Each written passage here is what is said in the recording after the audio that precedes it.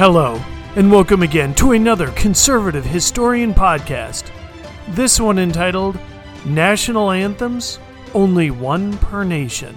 The date, February 2023, and my name is Belisarius Aves.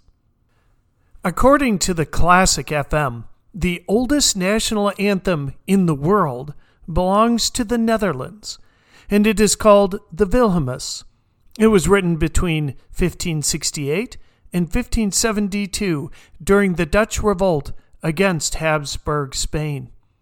However, it did not become the official anthem of the Netherlands until 1932. Now, a national anthem is generally a patriotic musical composition that evokes and eulogizes the history and traditions of a nation and its people, and is recognized either by a nation's government as the official national song or by convention through use by the people. National anthems rose to prominence in Europe during the 19th century, but some originated much earlier than that. Most national anthems are either marches or hymns in style. They are usually in the country's national or most common language, although states with more than one national language may offer several versions of a single anthem.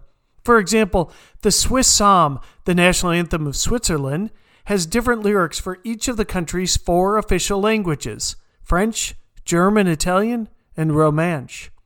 Meanwhile, the current national anthem, and I should say the current national anthem of South Africa, is unique in that 5 of the country's 11 official languages are used in the same anthem.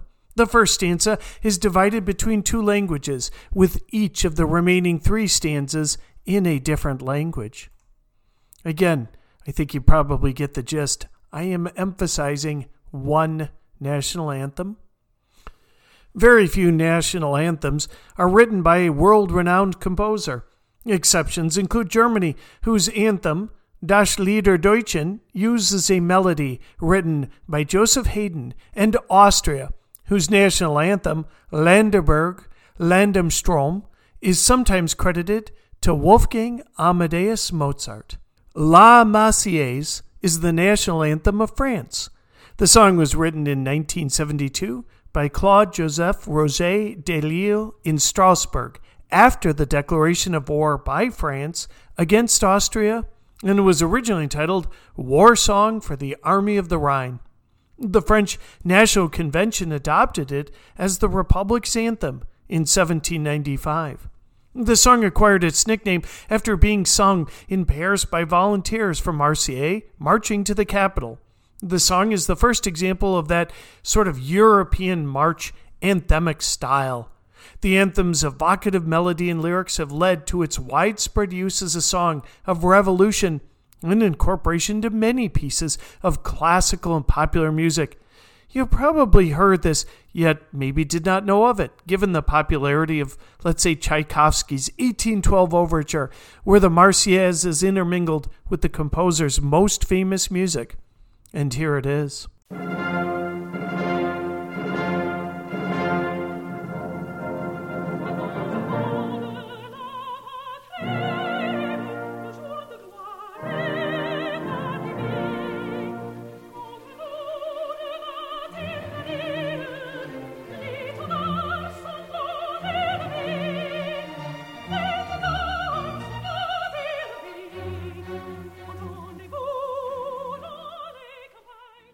It really is a cool piece of music, but then again, I'm probably partial to national anthems.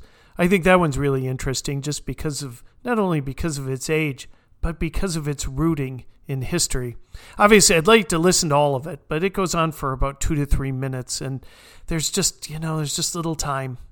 And right now, Russia is a horrible actor on the world stage, largely to its dictator strongman Vladimir Putin. I think the invasion of Ukraine is heinous, and I applaud Volodymyr Zelensky's efforts in freeing his nation from this subjugation. But the Russian national anthem? Well, it's that kind of stirring tribute that I frankly think gets the blood moving. Here is this anthem, and think about its contrast a little bit to the French.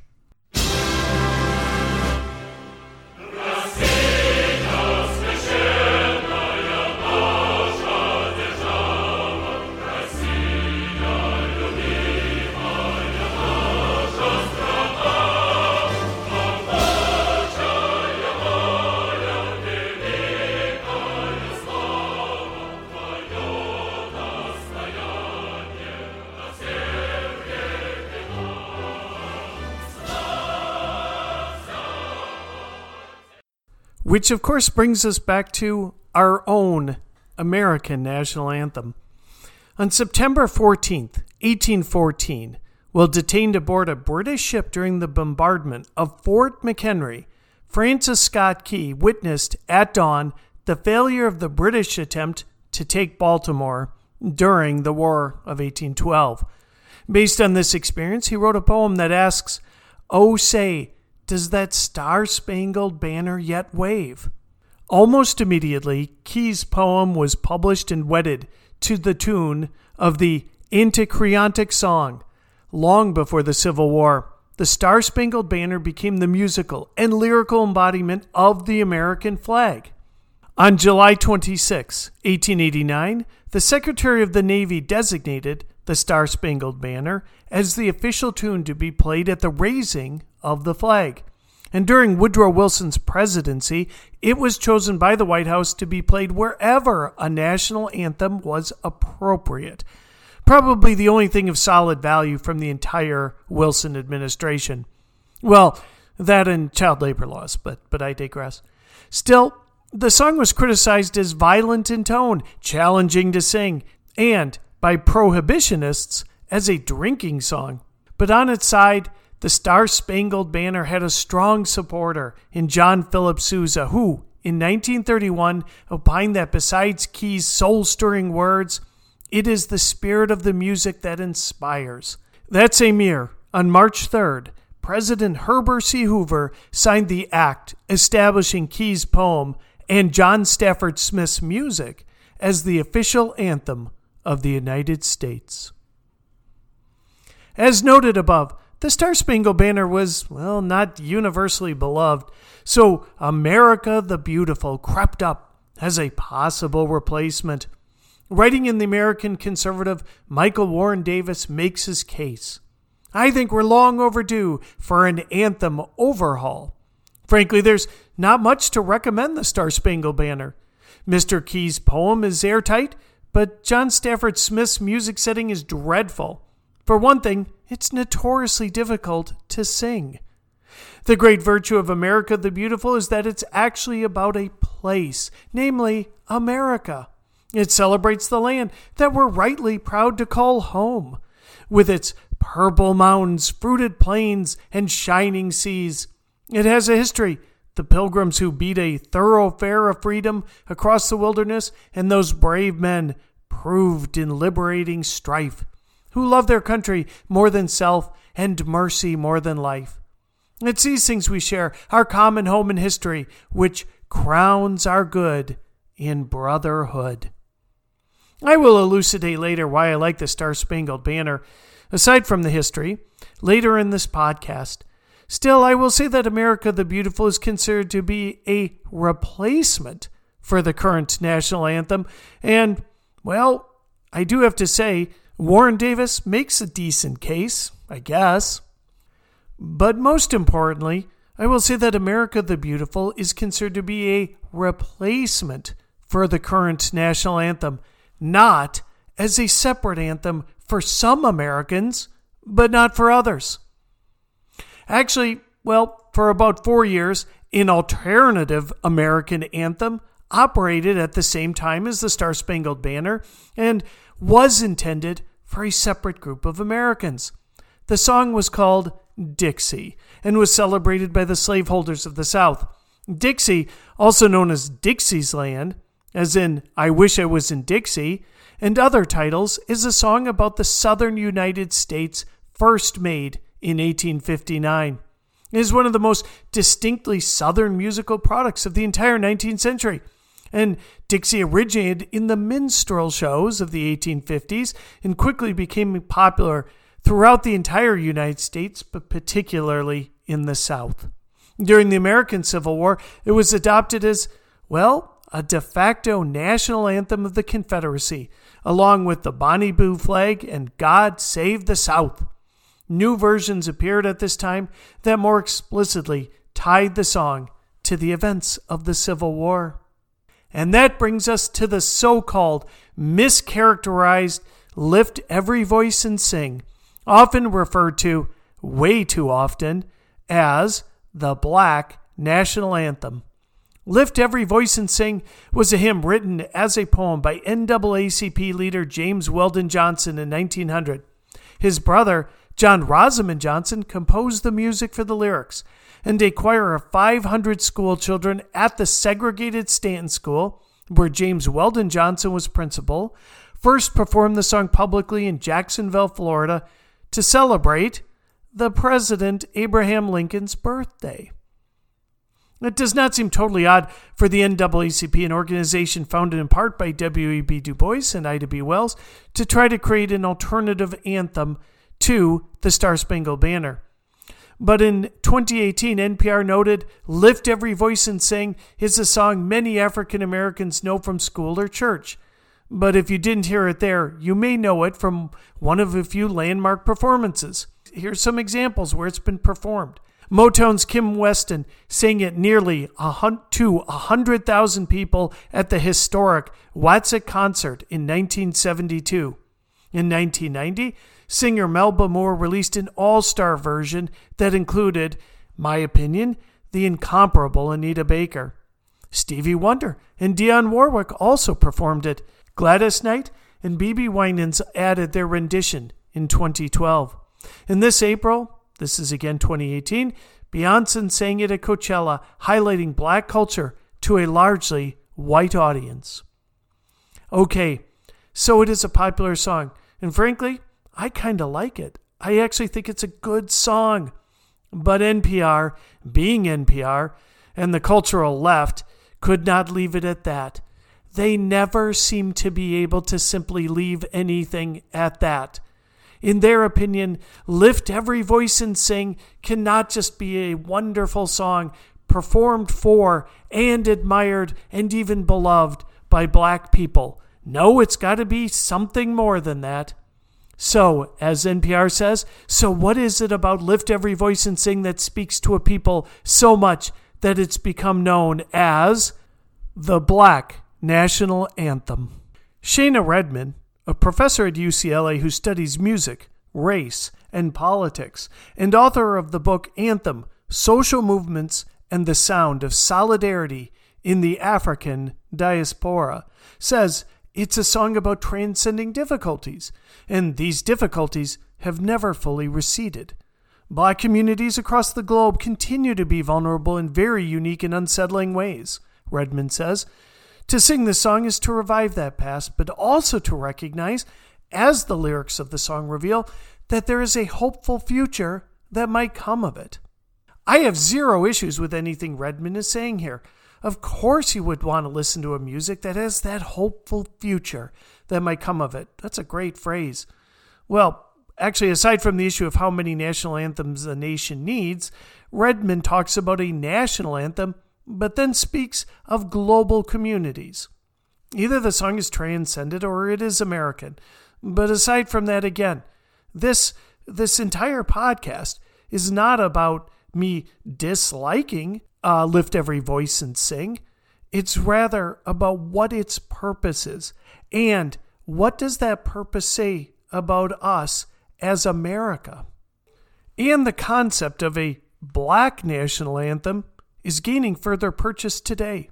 In writing about the 2023 Super Bowl a few weeks ago, Entertainment Weekly noted that Emmy winner Sheryl Lee Ralph kicked off Super Bowl 2023 singing the Black National Anthem, Lift Every Voice and Sing. In writing of the same event, Britain's Daily Mail at least put quotation marks around it. Quote, the Black National Anthem, unquote, was performed before the Super Bowl for the third time in a row, causing outrage on social media. So why would I belabor this point? As a democracy of competing interests, we will always be at odds over this or that. At the founding, it was the power of the government versus that of the states. In the early 1800s, there were intense debates about spending on infrastructure, whether we needed a national bank, and the still burning question of state versus federal power. The Civil War speaks for itself as far as the nation at odds, and in the late 1800s, everything from tariffs to immigration to Jim Crow to whether we had a gold or silver standard would tear us asunder. In the early 1900s, the Progressives, the Great Depression, and late in the century, the Civil Rights Movement, and even the Vietnam War. Some issues, such as, sound versus soft money or states' rights, they're pretty much over and have been settled. Others, such as the legacy of Jim Crow and black equality, and the size and scope of the federal government, something the founders were very interested in, are very much with us today. There are issues and opinions and thoughts and power blocks that are always there to create division and divisiveness. Those who call for grand unification and why can't we all just get along are often those who only believe in unification under their terms, with the other side yielding the power to them. We do not have kings and we do not have emperors. But there must be moments, however fleeting, when we are an indivisible nation, where if not everyone, almost everyone can agree on a standard set of cultural touchstones. A national anthem is one of those, a single Independence Day, and a single founding. That would be 1776. In fact, the latter two are under dire threat. We have the likes of the 1619 Project, and though Juneteenth might be important, like the Black National Anthem, is increasingly being set up as an alternative Independence Day to the 4th of July. Though, in a fit of revisionism to their revisionism, the editors of the 1619 Project took away the founding statement, but they did so with a wink and a nod. And for those who I'm thinking that an alternative Independence Day is just some sort of hyperbole, writer Carolyn Downey makes this additional point. American actress and singer Vanessa Williams will perform the song Lift Every Voice and Sing, which has become known as the Black National Anthem, at the annual A Capitol 4th televised celebration. Williams told the Associated Press she would be honoring the nation's Independence Day and Juneteenth, which recognizes the anniversary of the liberation of the last slaves in the United States at the show. No real distinction here, except to say that if Lift Every Voice and Sing is the Black National Anthem, then is the Star-Spangled Banner the white one? What is the end game here? Do Latinos get their national anthem and make, Cinco de Mayo equivalent to the 4th of July? And that will not even work, because Latinos are not a single block of groups. We would then need Cuban, Mexican, and many Central and Southern American immigration songs and days. We will need an Asian one.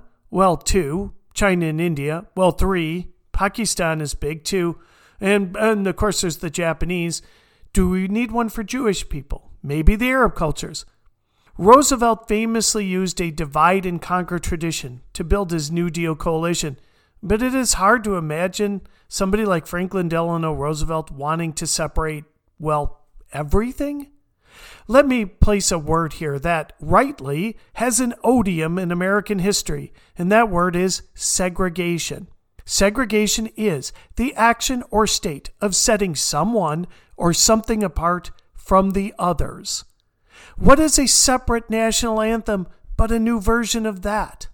Writing for the National Review, I think Rich Lowry captures this threat. A nation is to a large extent defined by its symbols and associations, the holidays, rituals, heroes, and history, the mystic chords of memory that constitute its collective self-understanding. This is how a nation tells itself what it is and what its priorities should be. Lowry adds, in discussing the roots of identity, people inevitably define their identities in opposition to an other. The other, in the case of our new national identity, isn't foreign powers or alien practices, but American traditions themselves. Everything that doesn't fit into a new anti-racist narrative of the country must be denigrated and cast aside. New ceremonies, catchphrases, and heroes will replace the allegedly inadequate, sinful ones of yore. And in one particular case, the NFL, which I had cited earlier, which not too long ago represented a consensus American patriotism, is now part of the vanguard of this hostile redefinition of what America is and should be. So, what exactly does the Star-Spangled Banner, our current national anthem, say in about, just 80 words? It evinces another of our totems that is also under siege, our own flag. One cannot know our anthem without knowing our flag. Oh, say can you see, by the dawn's early light, what so proudly we hailed at the twilight's last gleaming, whose broad stripes and bright stars through the perilous fight o'er the ramparts we watched were so gallantly streaming, and the rocket's red glare, the bombs bursting in air, gave proof through the night that our flag was still there. Oh, say does that star-spangled banner yet wave o'er the land of the free and the home of the brave? For me, the key passage is that our flag was still there. Our nation experiences torment, depressions, and war, and as we saw in the 1860s, war between ourselves. But the flag is still there. We are still resilient, free, and brave. Contrast that American national anthem to Russia's. Here are some passages. Obviously, unless you spoke perfect or fluent Russian, you probably didn't understand some of the words of the anthem that I played a little earlier. But here are the words translated into English. Be glorified, our free fatherland, the age-old union of fraternal peoples, ancestor-given wisdom of the people. Be glorified, country, we are proud of you. From the southern seas to the polar edge, our forests and fields are spread out. You are the only one in the world. You are the only one, the native land, so kept by God. The Russian national anthem is about the nation and very much about the land. Keep in mind those southern seas to the polar edge. One of those southern seas probably being, the Black Sea, which right now Russia is trying to spread their borders to, and in fact has been somewhat successful in controlling the entire northern coast of the Black Sea. But what is not in evidence and is in our national anthem is the ideals of freedom, the free and the brave, and the ideal of that resilience, that the flag was still there. This does not expurgate the wrongs of our history. It does not mention them. What our national anthem does is exude the best quality of us as Americans, as one people. Not necessarily the land, the fruited plains, as this is referenced in America the Beautiful. Rather, again, the best qualities of us as Americans as one people. The elevation of other American national anthems is not a direct repudiation of this ethos, for it is almost impossible to repudiate this even for the descendants of slaves, as we say, the land of the free. That in and of itself provides that repudiation of slavery.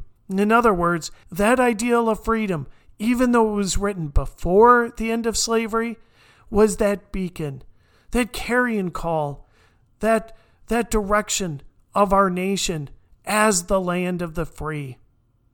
There are those who glory and prosper in division and divisiveness, as if our national fabric frays or comes apart. They do not care as long as they get theirs. But Lincoln famously noted, "A house divided against itself cannot stand. Multiple anthems and culture without common cultural touchstones will prove Lincoln right." Thank you again for listening to another Conservative Historian podcast. I really do hope you check out all of them. Each one of them is it's unique and tells a different part of world history, not just American history, but we explore, pretty much everything we can find. Thank you for listening.